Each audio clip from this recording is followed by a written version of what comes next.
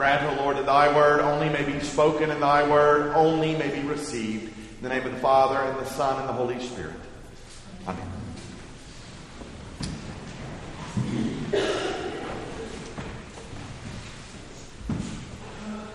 Well, beloved in the Lord, we find ourselves together on this second Sunday in Advent, and it's good to see you all here. The Sundays in Advent are a strange phenomena in the South, at least. For most people, the season of Christmas starts with Black Friday and ends on Christmas morning, but it is not so for us. So a little explanation of Advent. Advent is a season that encompasses the 4 Sundays before Christmas Day and all the weekdays thereof. Advent is a season of preparation. It's a penitential season, a little like Lent, where we are asked to prepare ourselves for Jesus' second coming, when he returns to judge the living and the dead, and to also prepare ourselves to remember his birth, Christmas Day. So the church asks us to do some things we're very good at and some things we're not so good at, like fasting, which is fasting and abstaining from things in Laurel, Mississippi during this holiday season is almost impossible, but some of us give it our best effort. We are also asked to increase devotions and prayers to help prepare ourselves, to help come closer to the Lord. And so that's why we have things like Advent lessons and carols, which we will have this evening at 6 p.m., which will sound a little different. It's not Christmas carols, but it's a remembrance of our salvation that starts all the way with Genesis. In the beginning, God created man and woman. And it stops right at the birth of Jesus. It recalls to us what Christmas is about. How we were created by God, how we fell, how we were called to repentance, and how God sent his Son to us. That comes up tonight. We also are asked to increase acts of charity and kindness, which we do through things like the Advent Giving Tree, where there's still a few families left on there. We're asked, you'll see our youth groups, they'll go out and they'll work at the soup kitchen and visit people. And we generally increase our awareness and our activity in helping others. So that's what Advent is about. And you hear readings during Advent that are not very Christmassy. They sound more like warnings about the end of the world, and they are. So if you're new to that, welcome. It's a sort of striking contrast between the world around us. But when I was reflecting on these readings this week, I couldn't help but think about an encounter I had with no one who lives in this area, but it was a young university student, and she had taken the money her parents had given her for university, and she had taken all the money she could that could be borrowed, and she misspent it.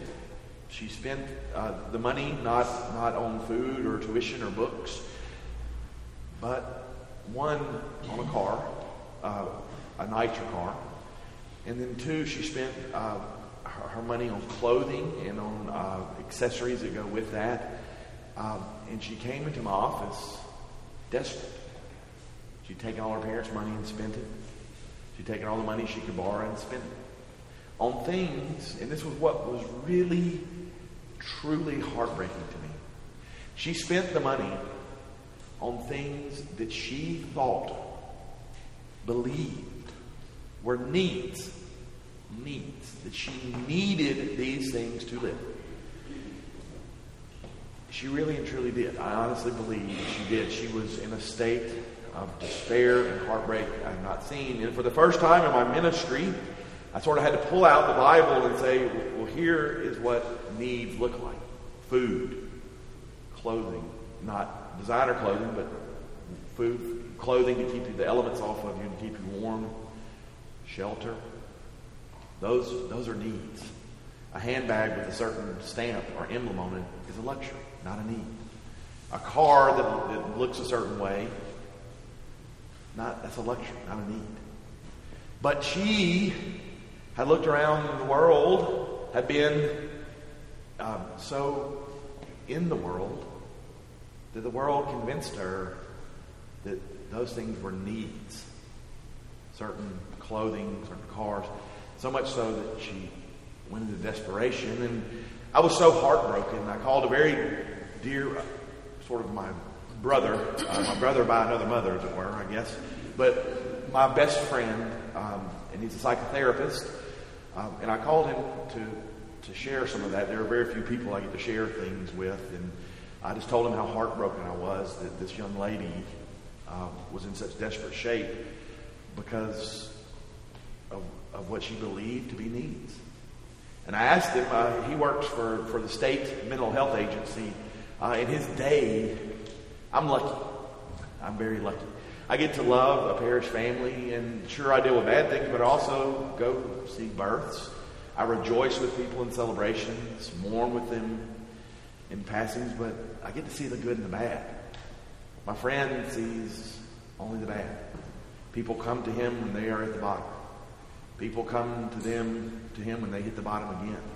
People come to him when they hit the bottom for the 15th time. His job is sort of hopeless. It's very difficult. And I asked him, I was like, how do you make it through the day? And he said to me, every day he gets up after he says his prayers, he says this. He looks around and he says, this is not normal.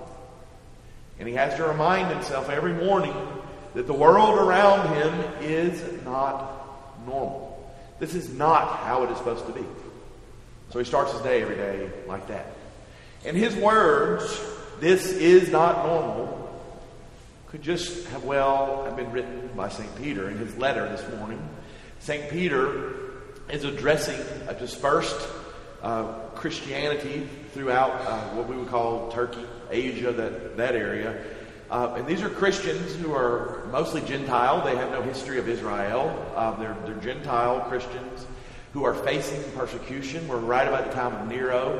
Things for Christians are bad. Some of their friends and family members are being killed for being Christians.